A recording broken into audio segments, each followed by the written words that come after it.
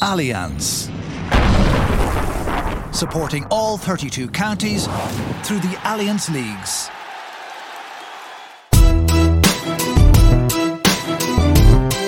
A grain of rice is going to tip the scale. Just remember that, lad. There's a small bit of a needle there. Come on, Mayo, you've got to get Andy Moran into the game. Listen back to England, and now they're really roaring. And I can tell you that there won't be a cow milk in County Clare for at least a week. Hello everyone, you're very welcome to the Irish Examiner Gaelic Football Show, with thanks to Allianz. Today we are going to preview the 2022 Gaelic football season, and we will start with the Allianz Football League, which starts next weekend. We will also talk about the All-Ireland Football Championship, which follows directly after the league in this new split season, although it's not fully split, because we will also look forward to the remaining All-Ireland club semi-finals and final. My name is Paul Rouse, and I'm joined by the former Armagh footballer Oisin McConville and by Eamon Fitzmaurice, the former Kerry footballer and manager.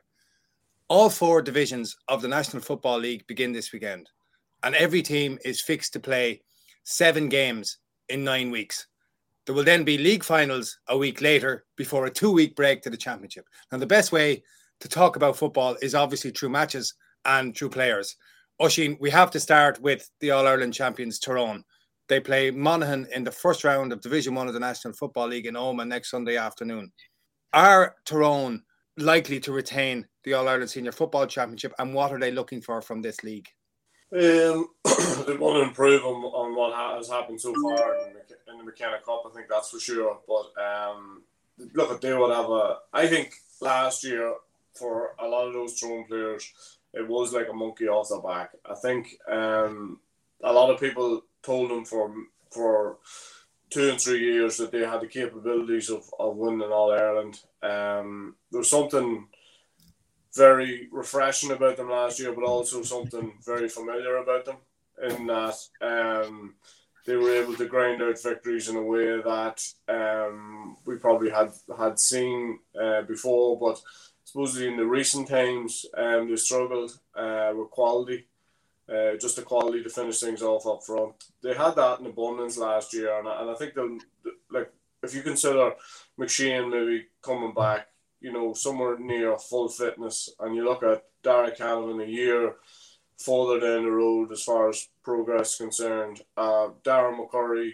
you know, with a bit of faith that has been shown in him, you know, playing at the top of his game. I think there's a great opportunity for Tyrone to win another All Ireland. But look, we all know how difficult it is to go back to back, and as I say, you know, the way they started the season, I don't think it'll be all that worrying for them in that they're probably a little bit behind everybody else. But sometimes, you know, playing catch up in a condensed season with games one on top of each other, picking up an odd injury here and there, some defections from the squad, which is always going to be there. There's always going to be disgruntled individuals, but I think they have a decent depth in that squad. They have a good bit of quality, and as I say, for a lot of those players, I think it's a monkey off their back that they've actually won an All Ireland now, and they'll probably play with even a bit more freedom next year.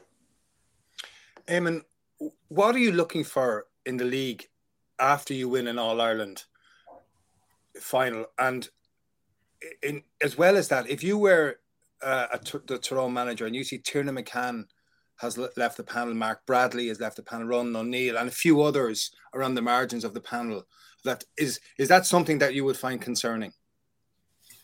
I think it is a bit concerning for them, Paul, from the point of view that there is, that the lads that have moved on, particularly the likes of Tiernan McCann and Mark Bradley, they were important impact players last year. And normally when you win an All-Ireland, those kind of players would be looking to push on and try and get back into the team and be starting more games this year.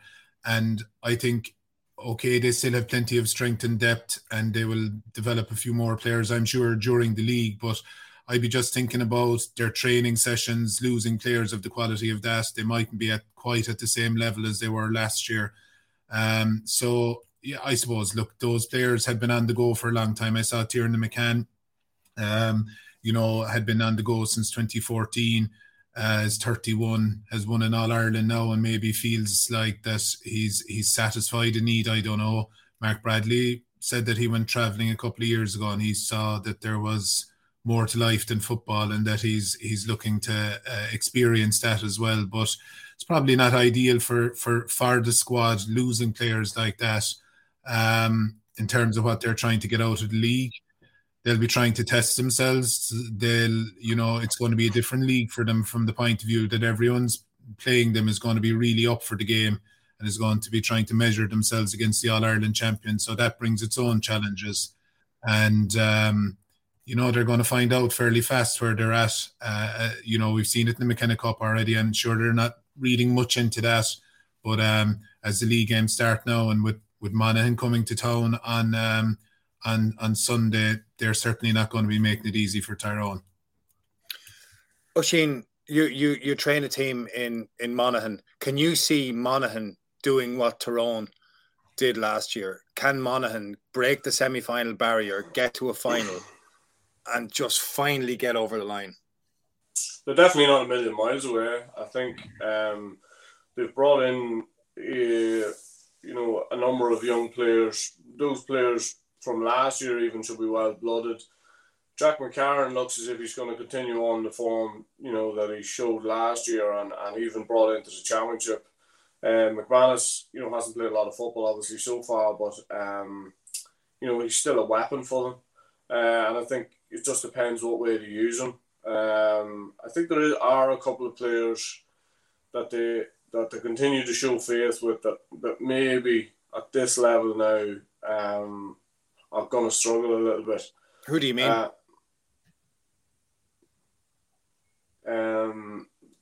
As I say, there's a couple there. There's a couple that I suppose, Paul, purely and simply that are getting on a bit, and it just depends what way they're going to use them, and maybe for experience towards the end of games, maybe there's a possibility that they'll wane. Not even that, but maybe there's a possibility that they would give you something towards the end of the game. Let's try and hold on to the ball. Let's try and orchestrate a score. That's exactly what they needed last year against Tyrone. I mean, they should have beat Tyrone in last year's Ulster final.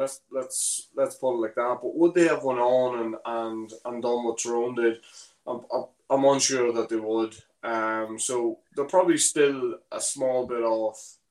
But if I was looking at the teams in Ulster, I was looking at the draw in Ulster, I would give Monaghan a great shout. Obviously, the contenders ultimately this season to take Tyrone's All-Ireland Championship come in the next three matches that we're going to talk about. Dublin Armagh, Kildare Kerry, Mayo and Donegal. It's very difficult to see a team coming from beyond that six to claim the Sam Maguire. The only place...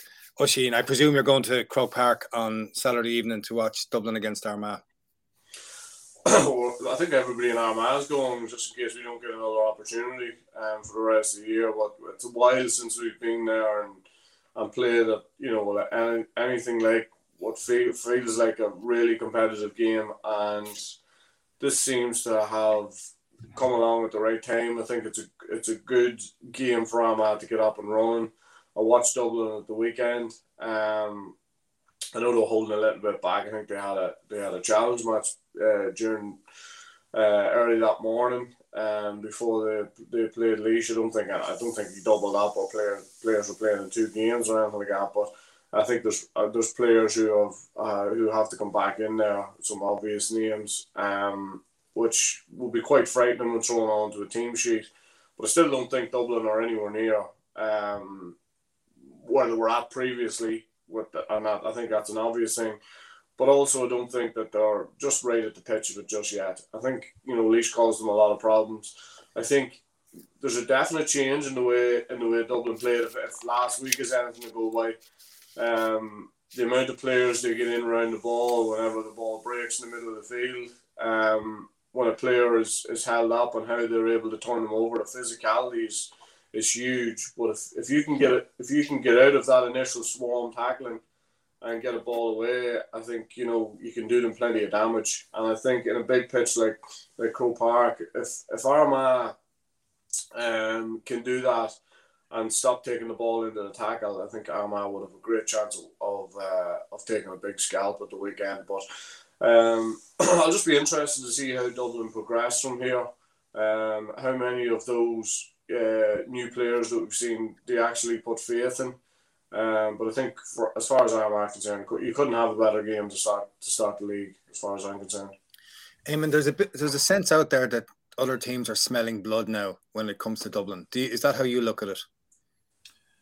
I suppose we'll have to wait and see, Paul, that there definitely was a pattern through the year last year that we had seen, and we were expecting all of the time for them to maybe, as the championship was going on, to crank up the gears and to become the Dublin that we'd become so familiar with. But the mistakes that had been common through the league, and as the Leinster Championship progressed, continued into the All-Ireland semi-final.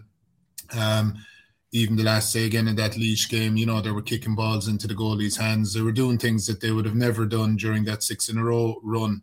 So I'm sure they're working on those things in training. I am expecting a big response from them straight away in the league, starting Saturday night. And I think it's early maybe to be saying that teams are smelling blood, but they're not the force they were. But whether they're going to tidy it up from where they were last year, I suppose we'll know as the league progresses. So it looks to me, Paul, even just early signals, like still very, very reliant. Like, at the weekend, very reliant at Kilkenny and Fenton just to try and mop things up. And again, John Small, getting sent off. None of that stuff is ideal, when you're trying to build momentum and build into the league. So still maybe a little bit reliant on those players, which even at this stage would be probably a bit of a red flag. I agree with that. I saw them play Offaly in the first round of the O'Byrne Cup, and there was nothing in the game with 10 minutes left, and 15 minutes left, and Niall Scully then came on. And this is a slight warning for other teams. I think when Scully came on, his work rate was absolutely exceptional, and he lifted the whole team. And he basically organised it so every ball went through Kieran Kilkenny, and Kieran Kilkenny won the match for them. And the rest of the players who Dublin had introduced looked like they need time. They looked like young players who may or may not make it, but they look like they need time. Two exceptions, though. Tom Laheath played number 5 and was really good. But the best player on the pitch, apart from Kieran Kilkenny, was Sean Bugler, who played number 7, scored 5 points from play. And the timing of his runs from the number 7 position off the shoulder of the defender was devastating. And he kicked 5 points, but he could easily have had a 2-3 in those runs coming through. I do question whether their full backline is going to be able to cope with what's coming. It's true Davy Byrne wasn't there, and it's true that Mick Fitz wasn't there, but it's not clear where the reinforcements are coming from. I think that's the question, Paul, and I think that was the thing that maybe went under the radar a bit with them all during their success, was how good they were at the back and how good they were in the full back line, how they were able to play one-on-one, to allow them to play their expansive game further up the field. And that's, some of the players that they've lost over the last couple of years, they're hard to replace. But I like the look of Lee Gannon, the bit I've seen of him. He looks good.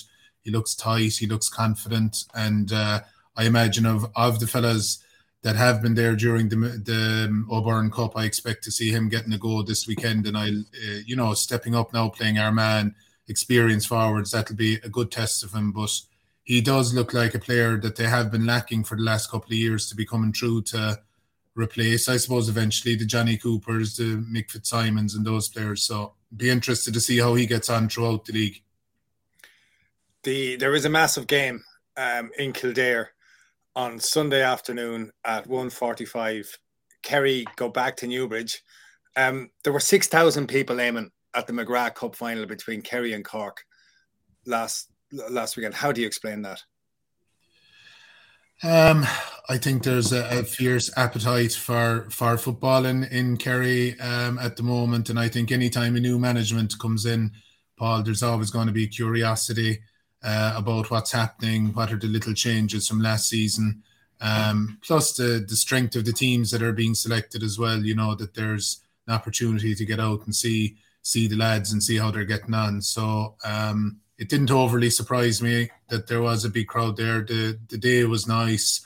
There's a whole pile else going on at the moment in Kerry in January. So, people were anxious to get out and see the lads, and they performed well, got a good win, and, they've had a good McGrath Cup, but at the same time, I don't think they're going to be getting carried away by beating Division 2, 3 and 4 teams yet. They know that the tests start next weekend, and from there on, they'll be coming thick and fast.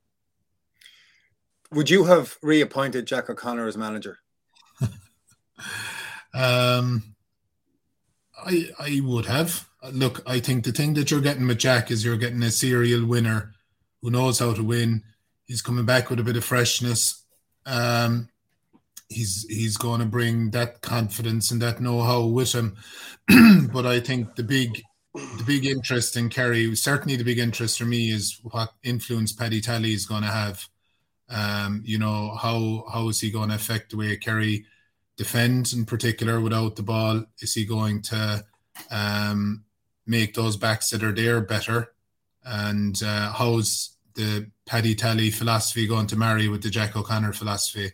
They're the kind of things that I'd be interested in watching for the next couple of games. During the McGrath Cup, you could see flashes of a bit of zonal defence going on at times, and it's clear that they're working on something in training. But as the league goes on now and they play against the top teams who are used to playing against those systems and used to getting ways around them, I'd be interested to see how that develops, and, like I said, how the two philosophies marry. So Jack has an amazing knack of timing and getting into jobs. Over the last 3 years, Kerry. Well, okay, let's look at it this way. If Mayo had done what Kerry have done in the last 3 years, they would be slaughtered for it. In control of an All-Ireland final into injury time with a player up, don't mind the ball. 2 points up in Cork in a Munster Championship match, high ball into the square, lose the game. In control of the game in the middle of the second half against Tyrone, missed chances, fall apart in the end, and okay recover. So what's lacking? What has been lacking in Kerry? Is it defenders? Is it forwards? Is it structure? Or is it a mentality? Well, there's been plenty of slaughtering in Kerry anyway, Paul. So whatever about nationally, I'm not so sure.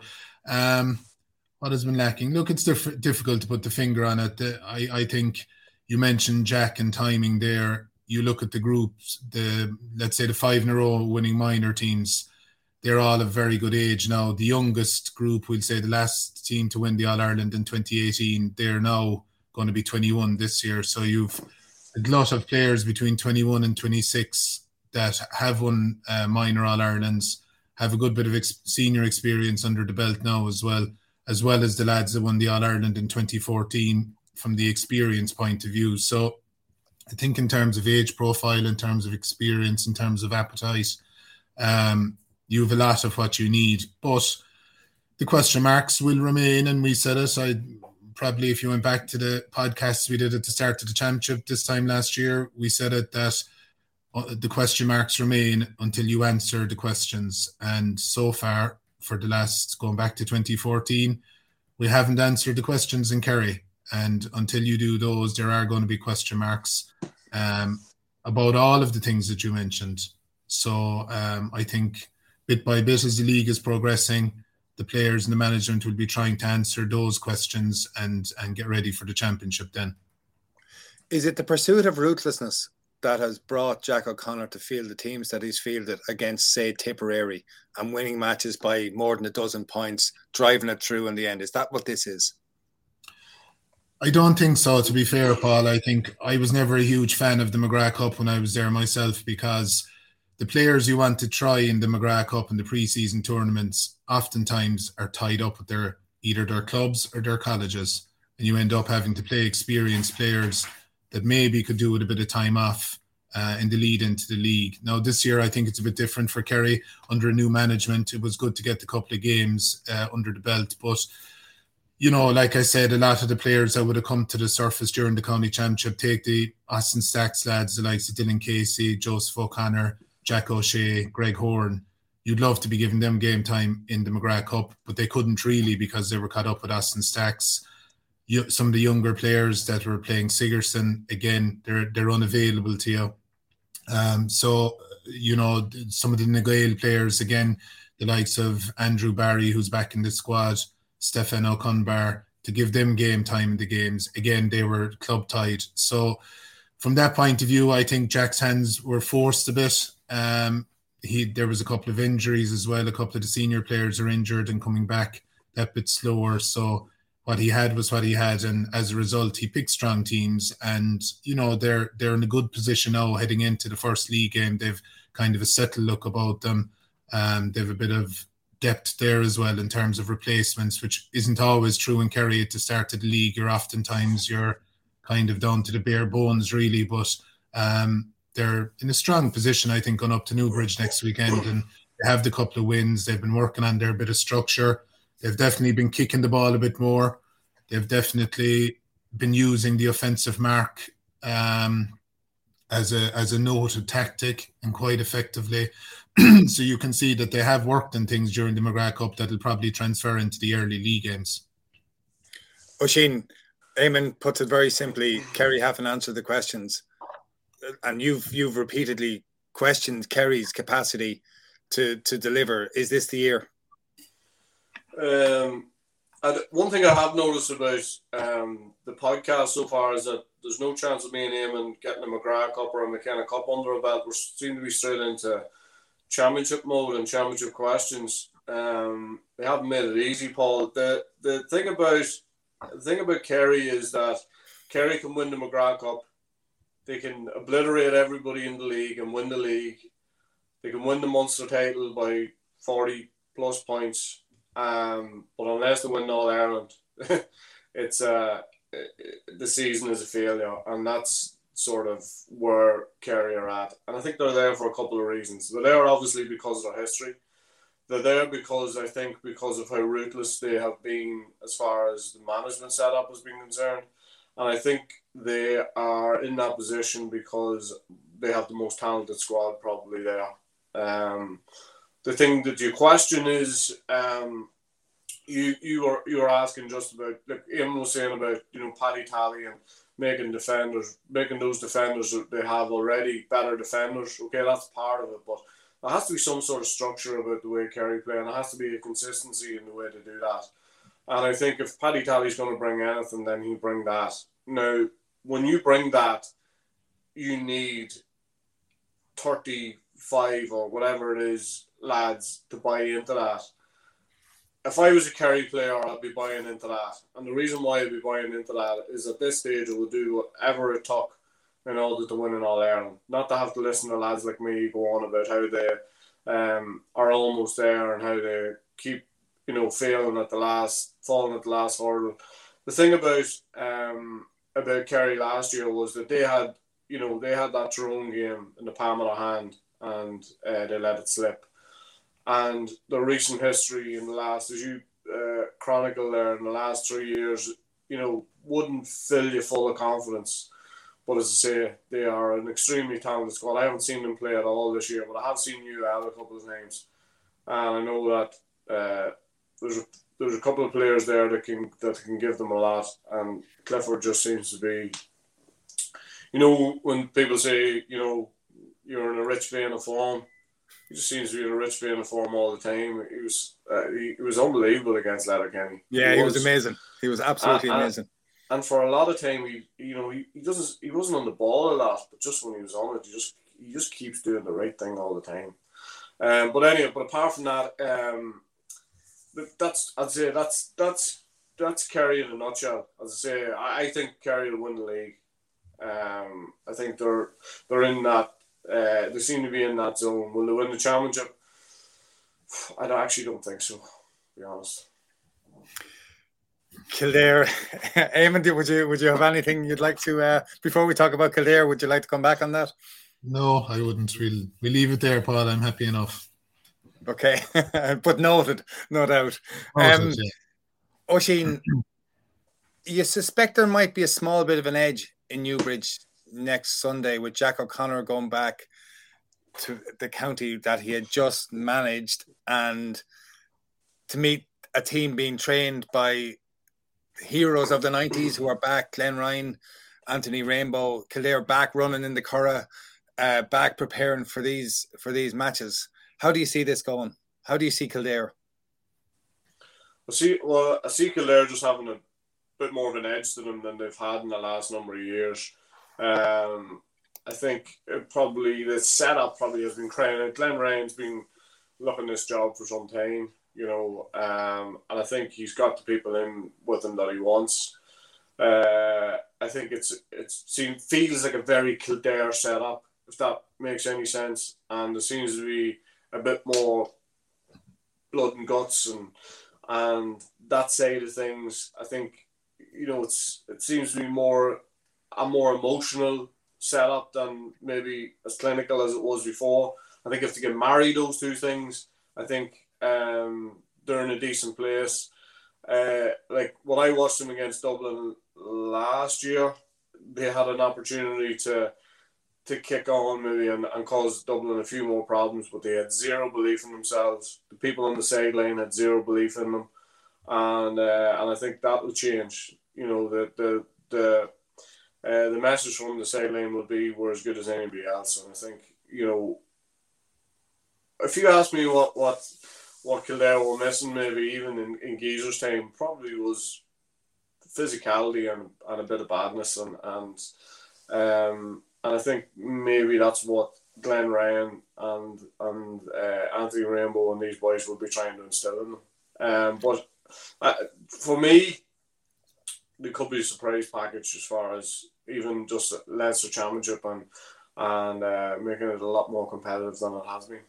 I agree with that. You said before about Kildare underachieving.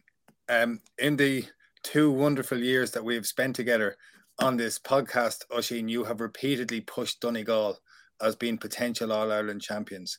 You talk about them in glowing terms. You talk about the quality of their panel, and time again they have fallen short. Do you see this changing? There's nothing in the last couple of games certainly that would suggest that is going to change. I think they're going to be the same again. I think they're going to be competitive. They're going to be they're going to be in the top probably 6 teams in the country. But they just don't seem to be able to do it when it matters. I think some of the bigger players are aging. I think they're not replacing the quality they're not replacing like for like as far as quality is concerned. And I just thought I thought in the last 12 months they've looked a bit leggy on it. And I suppose like the one thing people keep pointing to will be like they had Tyrone on the ropes and then Enniskillen that day, and they'd missed a penalty and Murphy got sent off, and just like in those couple of minutes things changed dramatically for them, and yet they still pushed on and made that a very competitive game. If you remember, it was the substitutions. Eamon's already talked about Tiernan McCann that day when he come on. Very good. I can't think of who else. A couple more lads come off the bench that day. McKenna actually come off the bench that day as well. So Donegal are still more or less in the same position as they have been. As I said, even just the weekend against Monaghan wouldn't inspire you. I know they weren't at full tilt. They have a few distractions with, I suppose like everybody else has, but I suppose if you're playing college football and maybe you're not playing college football in Letterkenny, there's a serious trawl to get back up the road for training and different. So they have their own logistical issues, but I just think they look a bit leggy. They look as if in they're getting older in the wrong areas of the field, and they haven't replaced like for like maybe. So even though I've championed them for a couple of years, I can't do that to them or myself anymore. I'd say they have the bunting out on hearing that now. Anyway, Eamon, Mayo, Oisín Mullen not going to Australia. does that give Mayo the kind of an early season boost where you would have thought it might just rid them of the hangover of last year's final loss? Yeah, it's huge, Paul. In fairness, he has been so impressive over the last couple of seasons, and a player electing to stay home like that is a big vote of confidence in the setup. And, you know, maybe there was aspects of his personal life came into the decision as well. But from James Horan's point of view, it's fantastic to have him. The return of Cillian O'Connor is going to be a big boost to them as well. And I think the notable thing from the off-season for me was James Horan appointing Stephen Cohen as captain. I think that was a big statement of intent, and I think it makes Aidan O'Shea droppable. You know, when a player is picked as the captain, like it's different in Kerry where the club champion, the county champion still pick the captain. You know, in a squad where you pick the captain, that player is going to be playing unless he suffers a serious loss of form or whatever. But I think by Aidan O'Shea being removed as captain makes him droppable. And again, I think that's a big statement early in the season from James Horan. So, look, Mayo will do what Mayo do. They'll dust themselves down. They'll go hard again, and they'll be in the conversation at the end of the championship for sure. If they manage to win, beat Galway in particular in that first game, and if they manage to win the Connacht Championship, they will probably avoid Kerry and Dublin, who'll come up against each other probably in an All-Ireland semi-final. So they'd only have to beat one of those.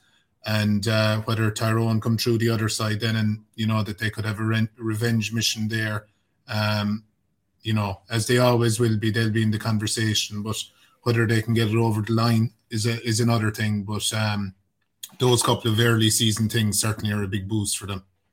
It feels a long way back to the top of the mountain, though, I have to say, when you've been there with, if you consider where they were 24 hours before they played Tyrone, it does feel a long way back.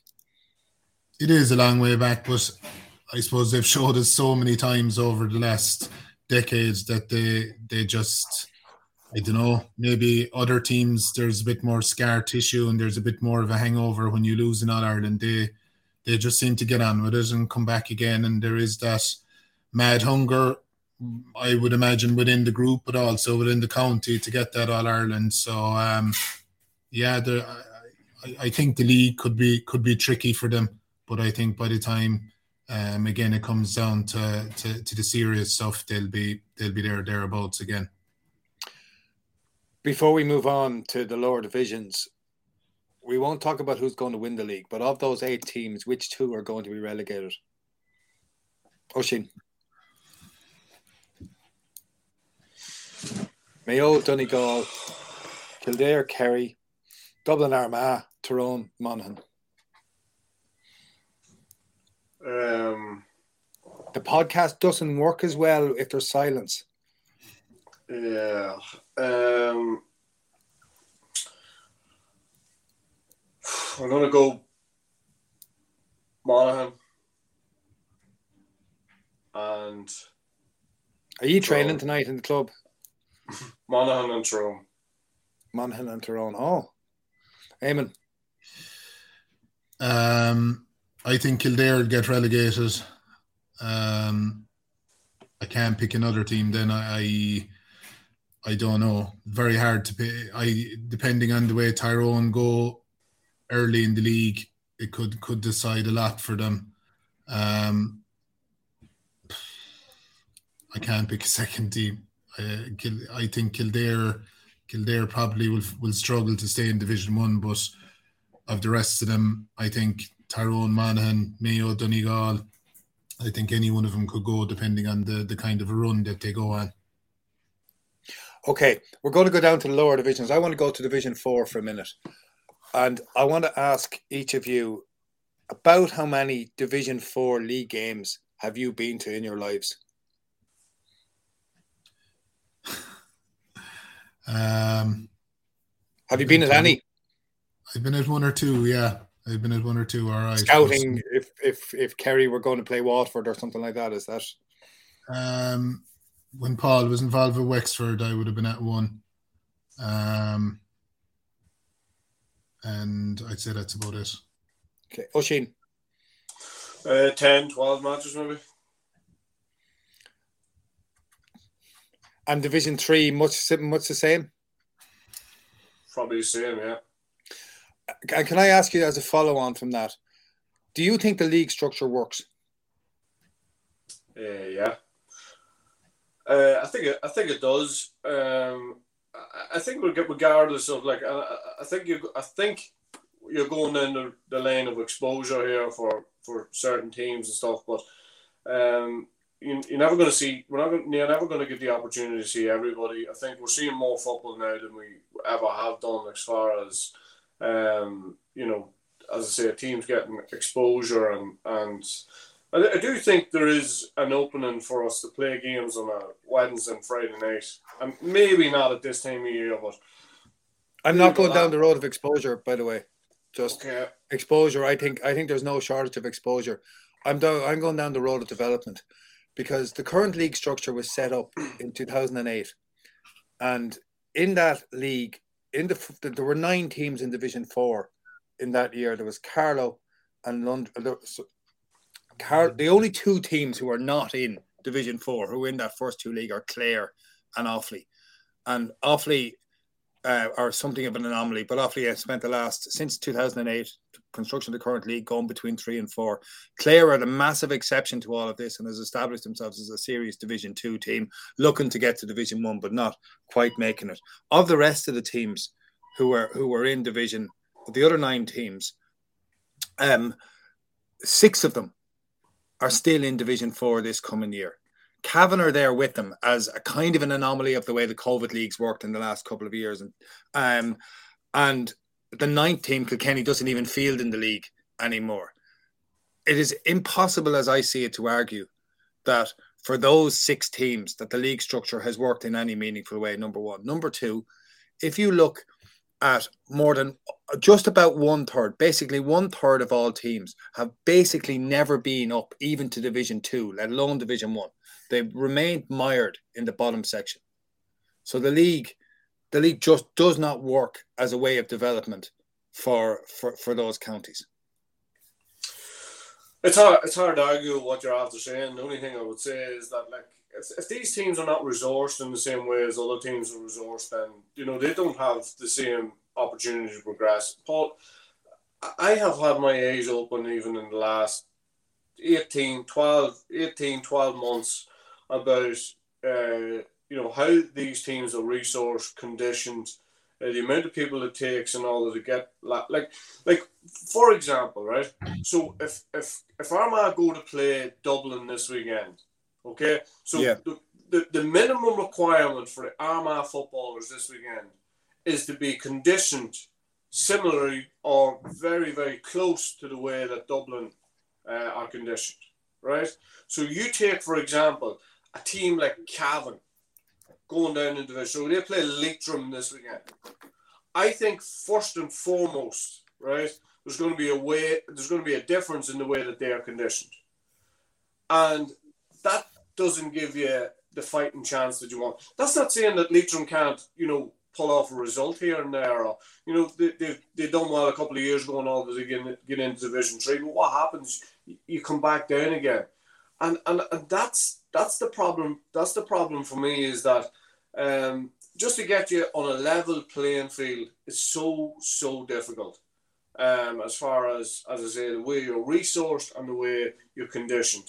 Okay, so if you're conditioned in the same way, and so like if you look at the top teams, there doesn't be a lot in it. One special player maybe to turn a game or something.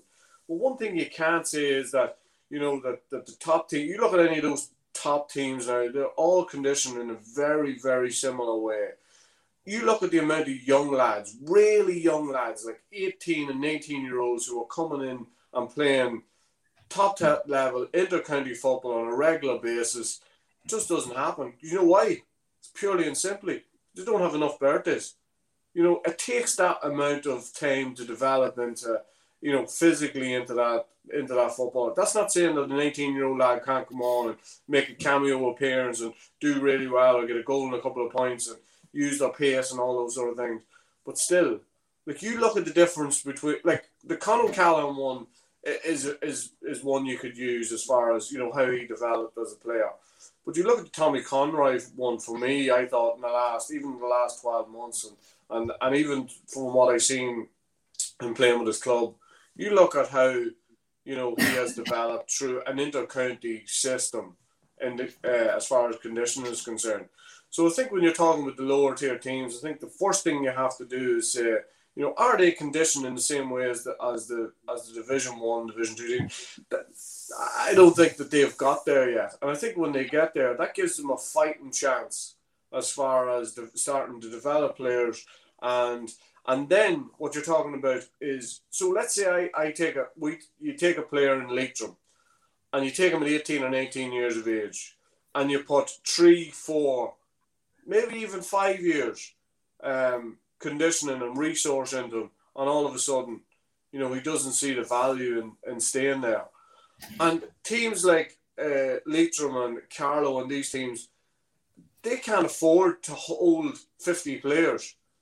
And they wouldn't hold 50 players because they wouldn't have the interest or the drive and all that to do that, if that makes any sense, as far as if you're number 49 on the Leitrim panel, like where's the drive in order to keep going but look at, as I say, but if you put 3-4 years into like 10 lads and you're looking them to develop, they haven't had that much football in the interim period, and all of a sudden they don't see the value in it anymore and they're gone, and that all those resources you put into those players, and you're starting again now with a new crop. And like I spoke to a couple of inter-county managers during the lockdown. Paddy Talley was one of them, and he was with Down. Purely and simply, I said, why are Down not where they were? Purely and simply, turnover of players. You asked, the Antrim manager, turnover of players, Tipper, all of these players. And that's why you see so many new faces in, year out with these teams. And you look at them and you think, well, he's not as well conditioned as what he should be. He might only be there, 6 months, 12 months. And for me, that's a big part of the issue with the lower tier teams or the lower division teams. And that's why the progress is never, like, for a lot of them, progress can be there for 12 or 24 months, and then all of a sudden, there's a lapse in that again. So that's why they're not kicking on to the next level. That's my opinion. It's probably simplified, but that's definitely part of it. Is that how you see it, Eamon? Yeah, no, I think I couldn't disagree with anything Oisín has said there or what you said previously, Paul, about those kind of statistics are frightening in a way when you look at it over a period of time. Obviously, the football development goes hand in hand, but unless you can compete physically, you're going nowhere really. And it does take, I suppose, it is the chicken and the egg thing. Trying to get players to commit to that level that it requires is a huge commitment, and there's big payback when you're there in the Division 1 side of things, and especially if you're winning competitions and you're doing well.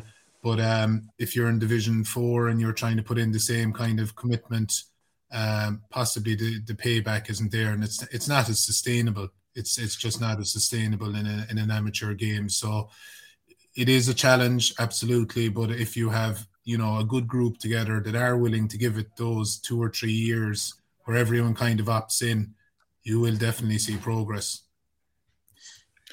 From looking at what's going on in Offaly, and from having seen a relatively close hand the work that's been done, for example, in Roscommon, where there is a brilliant production line of underage players, and some of the most skillful footballers in the country at the moment are coming out of Roscommon and everything what you're doing. But if you look at those, it seems to me that the pathway through is structures.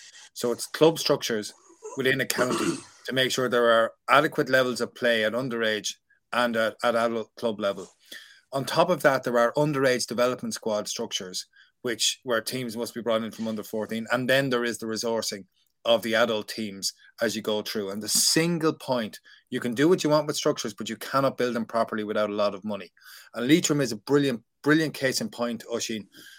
from making it in terms of resources. What the clubs of Leitrim do is exceptional, given their resources. What the Leitrim County team manages to do, the Leitrim County team, it's absolutely superb.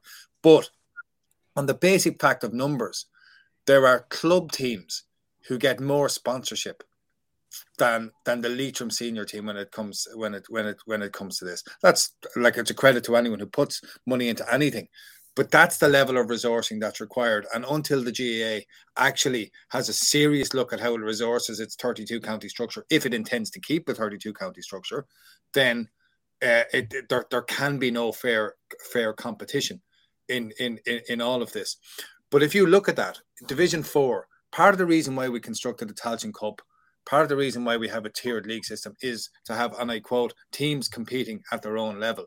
What that has too often meant, of course, is teams being stuck down the bottom and basically abandoned and ending up. The logical extension of this was Kilkenny deciding not to field because of the sheer futility of taking these beatings year after year. And it is very, very difficult to get up through them. So without a plan for doing this, no revision of the championship, no revision of the league, nothing will work without proper resourcing and proper coaching structures being put in place. That being said, Cavan, down in Division 4, have to be favoured to come back out, Oisín. Yeah, I think Cavan will come back out. I've seen them in the McKenna Cup. We went down to Cavan Thursday night at the start of January. Took the 2 kids with me. We got home through the door at 12:15. We got caught in a snowstorm. The kids were loving it. The wife wasn't. But anyway, the Cavan were very good that night. Very good. Again, Mickey Graham, he knows what he's about.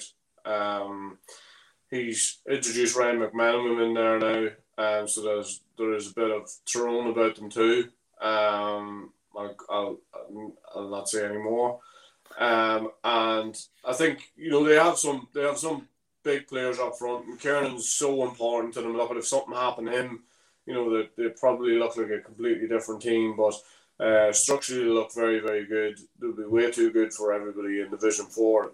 They may get caught, on the hop on maybe one occasion, but they'll certainly come out of that Division 4. They're way too good to be down now. And you'd suggest Tipperary might come with them, Eamon? Absolutely, Paul. Yeah, you'd expect them to come back. Michael Quinlivan not playing with them this season is a big loss to them, but they have a lot of good players, and they're better than the standard in Division 4. So I'd be surprised if they didn't come straight back up. I'm gonna give my old teammate a shout. I think Sligo might have a chance as well. I know I said that last year, but it was a condensed league. You tipped Sligo for the Connacht Championship last year, if I remember. No. Please. Division 3, Limerick, Longford, Fermanagh, Antrim, Louth and Laois, Westmeath and Wicklow. Who's going up, Oisín? Wow. I know you're saying about teams being stuck down there, but this is such a good league. That's such a good league, so competitive. I haven't seen Laois at the weekend. I'll be fairly impressed with them. Westmeath, I thought, were very good last year. I know they only had one outing so far, but I'll go with them probably. I'll go with Westmeath and possibly Laois as well. Yeah, Westmeath were really, really unlucky to be relegated from Division 2. Yeah. Really, really unlucky last year. Do you have a bit of a fancy for Limerick, Eamon? Are they? There's a bit of work going on in Limerick football. Big time, yeah, Paul. I'd have Laois nearly definitely going up as well. I think they look well organised, and again, haven't seen them at the weekend, and there seems to be a bit of passion and bite there.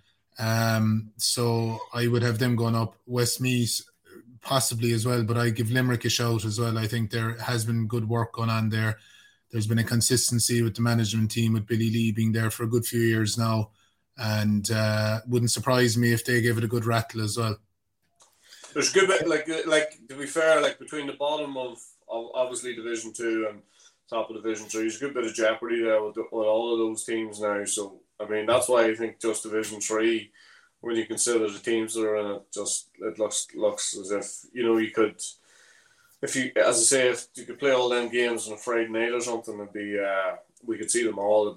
That looks like a really good league, especially when it gets towards the end. Don't be surprised if you actually get seeing some of those games maybe towards the end, because there'll be more riding on them than maybe a Division 1 game, you know. The Division 2, Derry and Down, Clare and Offaly, Galway and Meath, Roscommon and Cork. Oisín. Wow. I suppose the first thing I'd be looking at is, you know, who's going down. Down are going to be up against it. I mean, they still don't have, obviously, the Kilcoo players back. Do a lot of the Kilcoo players not actually play for Down? They don't know, but there's enough of them that would make a difference. There's probably 3 of them that have committed, you know, on a regular basis. I know Jerome Johnson has said that he will be back in this year, so he would make a difference to them. And probably Darragh Brannigan would make a huge difference to them. Maybe even Ryan Johnson if he can get going again. Dylan Ward, Ryan McAvoy, you know, there's probably 6 of them, you know, could make a real difference to them. Down might just do enough to hang on. I'm going to maybe be very controversial and say that maybe Clare could be susceptible this time around. And all the evidence suggests otherwise, Oisín. If you look at the league table to last while, they're pushing for Division 1 rather than looking down at 3. Yeah, true. That's just what's in my head, and I'm afraid, you know, Offaly need to get off to a flare. I suppose that's a big game with Clare and Offaly right off the bat. So if Offaly could get a win there, they've an opportunity to stay up. Otherwise, they could be in a bit of bother.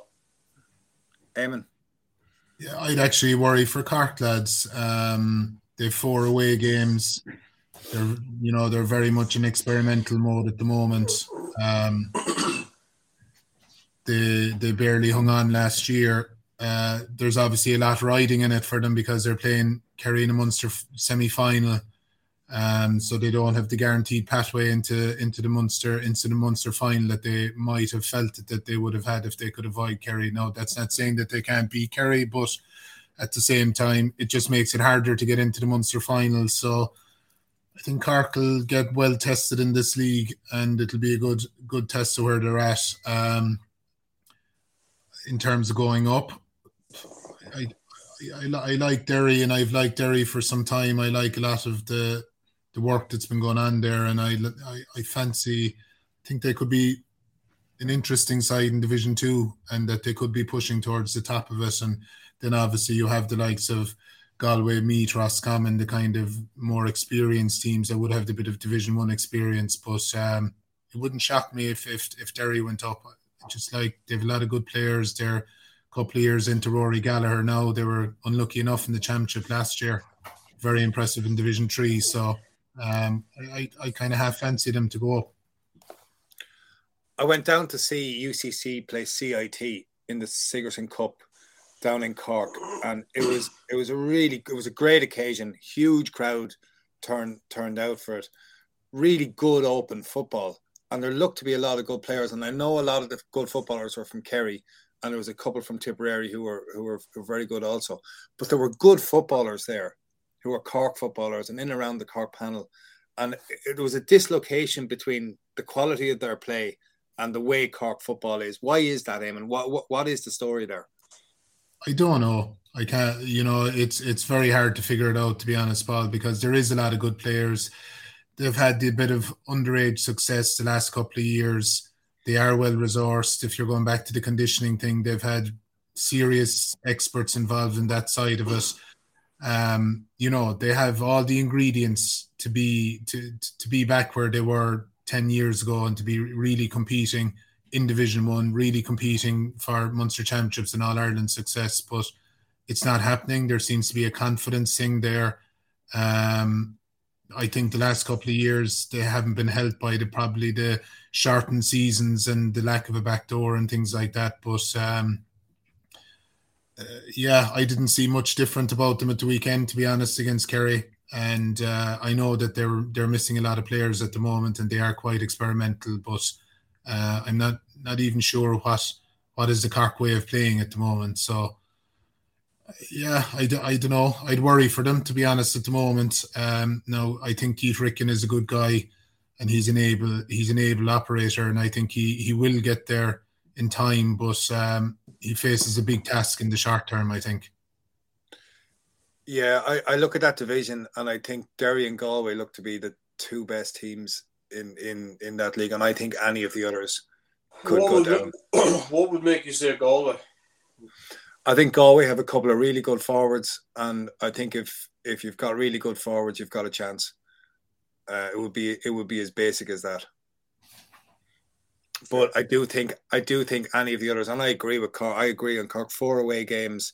I think there's a few kicker matches in there for Cork that they're going to find really difficult. And then before we finish up, if we do look at the one bright spark for Cork football, what St. Finbarrs did against Stacks last weekend, they played with no little skill, a really clear plan, great structure, and an absolute heart when it came down to it.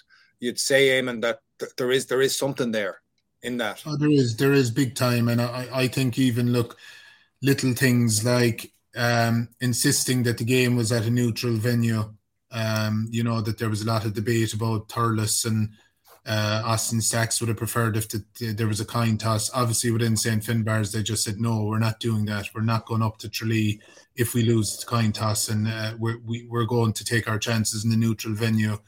I think there's a chance that the Munster semi-final against Kerry could be on in Páirc Uí Rinn next summer, because I think Ed Sheeran's in Páirc Uí Chaoimh. I think there might have been an offer for the game to be on in Killarney and then to pay it back for 2 years, which was rejected. So there, in the background, there's definitely a bit of steel coming into the Cork decision making, which is the way it should be, and it's the way it has to be. And I think you saw that with St. Finbarrs last weekend. And like you said, they played very well. They were deserved winners. I don't think anyone with Austin Stacks would disagree with that. Whether they have enough to go on and win the All-Ireland, I'm not sure. I think Kilcoo and Kilmacud are possibly ahead of them, but they won't mind that. They weren't fancy going into the Munster final, and they managed to win it, so they'll be gunning, I'm sure, for the All-Ireland semi-final. You look at that game then, Kilcoo against Finbarrs, and then the other one, Pearses against Kilmacud Crokes. Oisín, how do you see them? I just wouldn't discount maybe St. Finbarrs the way I maybe did the last day. But I do think... Is this a public apology? No. But I do think that Kilcoo have progressed nicely, because they literally could have been taken out in the early rounds of down. They've improved dramatically. Did you have, when you talk about a system of play, they play it to the nth degree. There's something very, don't get me wrong, there's something very uncomfortable seeing a player on the ball walking, soloing. It's not a good look, but you that's the way they do it. That's the way they go about their business. They have a couple of players then who are game changers as well. And I suppose the way they go about it is very, very intelligent. And I think, what a lot of teams do against them, to try and match up similarly to them, but that doesn't really work with them. I think, what would you do, actually? If you were playing against Kilcoo, what way would you two go about it? Well, definitely, you have to get up and give them very little time on the ball, and don't let them settle on the ball, because that's where they're most comfortable. And they go from walking pace to getting into full flight in a very short space of time. And they honestly, and believe me, they would not mind if they won the next two games 1-0. And that's how stubborn a team they are. But I would say give them very little time on the ball. Give yourself a small bit of protection at the back, but try and get up and in their faces. I think that's the best way. That's the way we played against them, for years. And I know they're slightly different now, and I know the game has changed slightly, but to give them less time on the ball, I think, is the key to success. Eamon, what would you do? Yeah, similar, and I just think you have to avoid turnovers against them, Paul. The ball has to go dead because they thrive in that counter-attack game, and like that, I think it's important to keep shape at the back. That they like to suck you up the field and leave that space behind then to counter-attack into. So I would be trying to keep a bit of shape, make sure when you're in possession you're killing the ball and getting a score. And like Oisín said then, that when they're on the ball, that you have to be in their face, you have to tackle them hard, you have to be aggressive. You can't let them have the ball and be backing over across the field the way they can be at times, and they're really dictating the terms of the game then. Crokes and Pearses looks interesting, Oisín.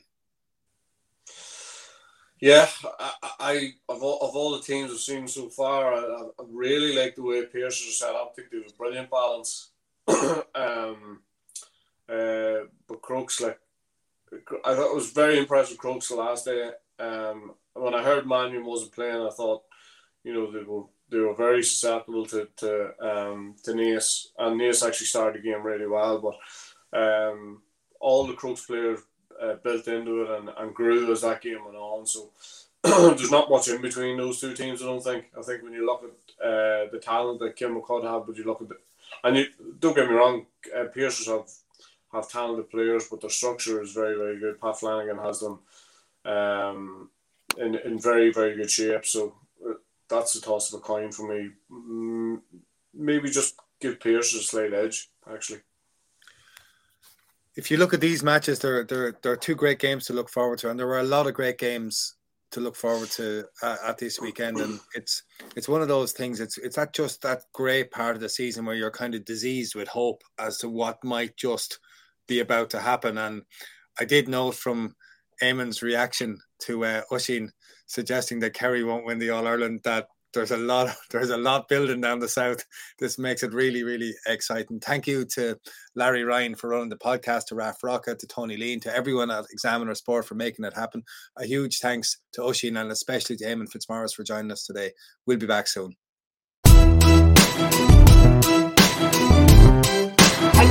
grain of rice. A grain of rice is what you tip the scale. Just remember that, lad. There's a small bit of a needle there. Come on, Mayo, you've got to get Andy Moran into the game. Listen back to